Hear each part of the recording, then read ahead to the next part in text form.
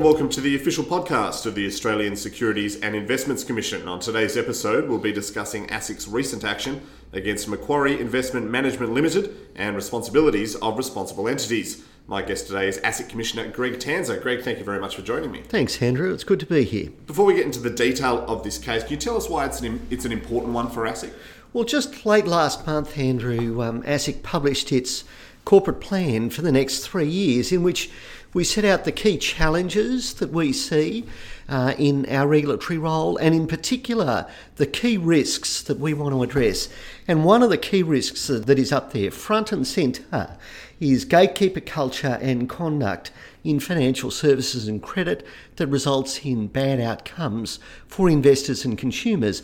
And this case is all about addressing some conduct of a gatekeeper that's produced bad outcomes for investors. So in this case, when we're talking about gatekeepers, we're talking about responsible entities. Yes. What is a responsible entity for the uninitiated? Well, put very simply, a responsible entity is the legal entity under the law that's responsible for operating what's called a managed investment scheme.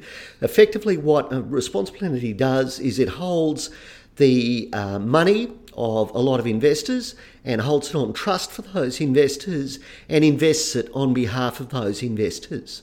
So when in this particular case, the Macquarie Investment Management case, Van Eyck, some people may know it as if they've seen it in the news, can you give us an overview of what happened here that led to ASIC taking enforcement action? So Macquarie Investment Management was the responsible entity of a fund called the Van Eyck Blueprint International Shares Fund, a VBI fund that was supposed to be investing in international shares.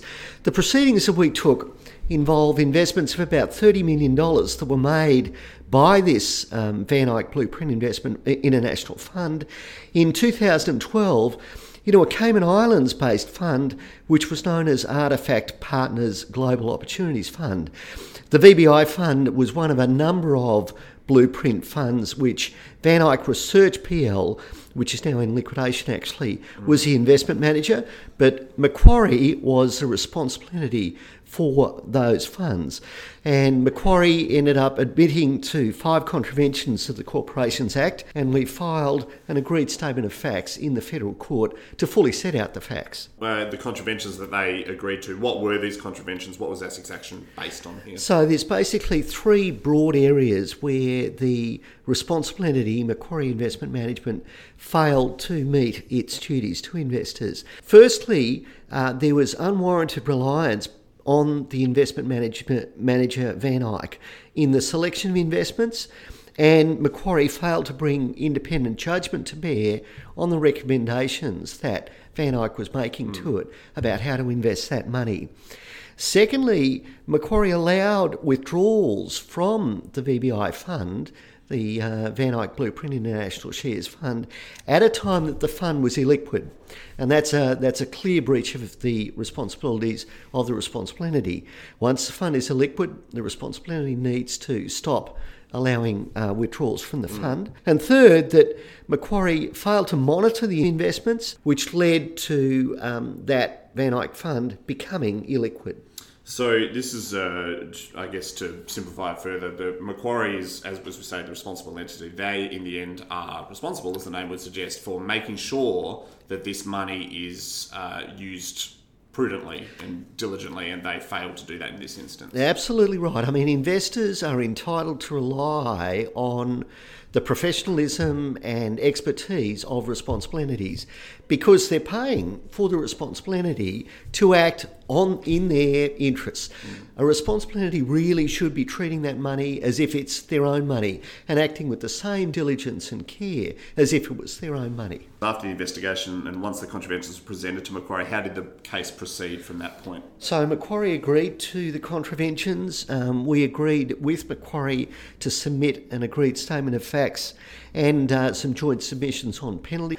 And the court accepted the submissions, found that there were the contraventions as alleged, and decided that a civil penalty of $400,000 was appropriate to be paid by Macquarie in respect of those breaches, together with a $200,000 order for ASIC's costs. Now, when the decision came down, did the judge make any comments that you'd sort of like to highlight when talking about this case? Yes, he did, and this is a very strong part of the reason that, notwithstanding the fact that Macquarie did cooperate and did accept that it had contravened, that we were very keen to put the agreed statement of facts to the court so the court could make some comments for the benefit of the broader industry and for the benefit of investors as a whole.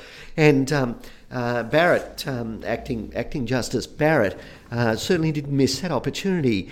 He said, for example, that Macquarie was insufficiently attentive to what should have been warning signs concerning the relevant investments. Macquarie did not adequately scrutinise and question recommendations received from Van Eyck, and it did not adequately address risks and was not sufficiently alert to the possibly adverse consequences of matters coming to its attention. And he also commented specifically on the duties of a responsible entity. He said, "This case highlights the need to emphasise again the basic duty of the responsible entity of a registered managed investment scheme to exercise the care and diligence that a reasonable person would exercise in the same position. Such a responsible entity holds scheme property on trust for scheme members. Like every trustee, a responsible entity is bound to take all those precautions which an ordinary prudent man of business would take in managing similar affairs of his own." And that's the crux of it, isn't it? That you treating other people's money as if it was your own. That's the core principle. Absolutely. It's a key message to responsible entities that they need to remain attentive to the investments. They need to exercise their duties prudently and responsibly, and they can't take unnecessary reliance on another party that they may have contracted to give them advice. That's not a sufficiently good excuse.